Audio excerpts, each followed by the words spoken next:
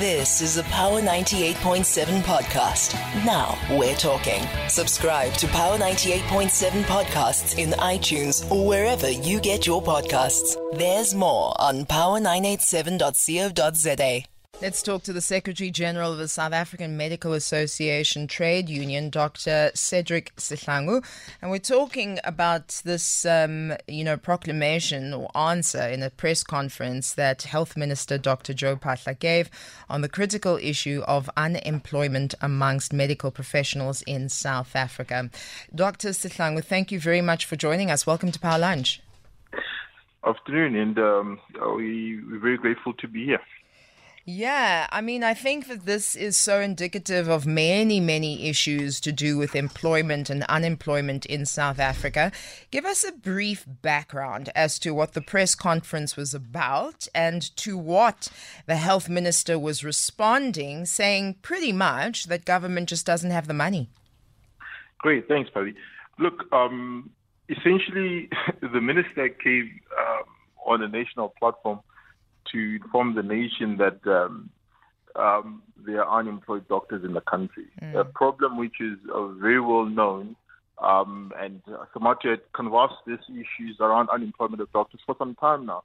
In fact, this is the second year in a row where this particular cohort of doctors who are finishing community service, going to independent practice, have found themselves without employment. But the problem itself has persisted now for over 4 years, where every year, government alleges depleted funds and therefore cannot absorb or appoint medical doctors. So it has been an ongoing problem, and it's strange for us that the minister comes to a national platform and we believe that he's got some form of answers. He's coming here to give the nation some direction of what is going to happen or what solutions have been put in place, only for him to just simply acknowledge a known problem. And it's very bizarre for us because we would expect at this stage at least that we begin to get, definitive solutions to this current chronic problem. So there's a notion that doctors don't want to work in rural areas, given the underfunding in some of those issues, the hospitals there, right? There are also structural issues at hospitals.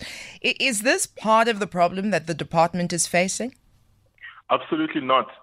In fact, we've had over 800 doctors, close to 1,000 now, who have submitted CVs, who have indicated, who have raised their hands to say, we seek employment. Kindly, provide us employment anywhere in the country.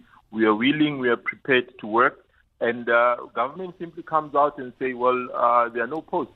And therefore, see to finish, either you go abroad or you start a private practice. Maybe let me just highlight one thing. You see, the issue of health, which is what SAMATO is raising, is not only about the fact that a doctor is unemployed. It has far-reaching consequences because remember, health being a basic human right. It means that our grandmothers in the villages, our aunts and sisters who are unemployed, who rely on the 350 social grant, they cannot access private healthcare. A GP consultation is nothing less than $500.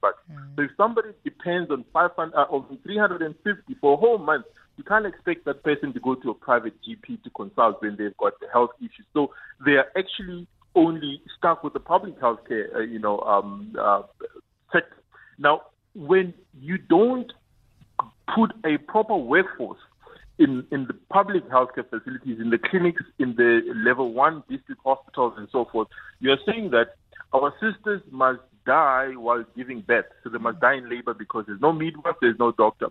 But the problem is actually made worse by the fact that there's no agency to resolve it.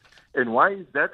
Ministers and MECs and all these, political elite, they have something very sophisticated called PARMED. Now, PARMED is a medical scheme. So for them, they've got access to the best, private health care in the country. They get treated like royalty when they go to these private hospitals. And the same people preside over the public health care, to which they themselves do not subscribe to it. So what happens is, the problems in public can be solved later because in any event, we don't rely on the public health care. That's where they stand. And unfortunately, that situation is untenable. Yeah, I mean, you have been quoted as talking about, the urgency and the political will to resolve the problem is removed because they are buffered by this PARMED medical scheme that you talk of. So, if we're bemoaning the fact that the health minister is just highlighting and almost accepting that there's an issue, what solutions does your union have in mind? We'll give you a categorical example. Yeah. So there's the Budget Council, where the Minister of Finance sits with the 9 provincial finance MECs. There's the National Health Council, where the Minister of Health sits with the 9 provincial health MECs. And then on top of that, there's the extended cabinet, wherein there's the coordination council that, advises the president, together with the full cabinet. Now, we've seen when push comes to shove, government is able to find resources and funds to bail out SAA, to bail out airport companies South Africa, and many other entities, including Eskom for that matter. Billions, Now, you only need a couple of millions to be able to appoint doctors who are going to go and serve the poor and the marginalized.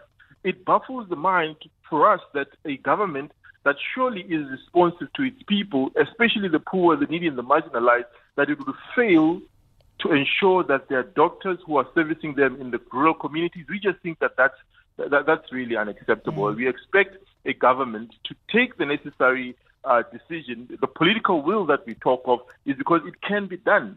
We've got funds that they need to be prioritized and reallocated accordingly. We've got to leave it there, unfortunately. Dr. Cedric Sihlangu there talking to us, representing the African Medical Association Trade Union, speaking out about this statement made by our health minister that the government just does not have enough money addressing the critical issue of unemployment amongst medical professionals in South Africa. You've been listening to a Power 98.7 podcast. For more podcasts, visit power987.co.za or subscribe wherever you get your podcasts.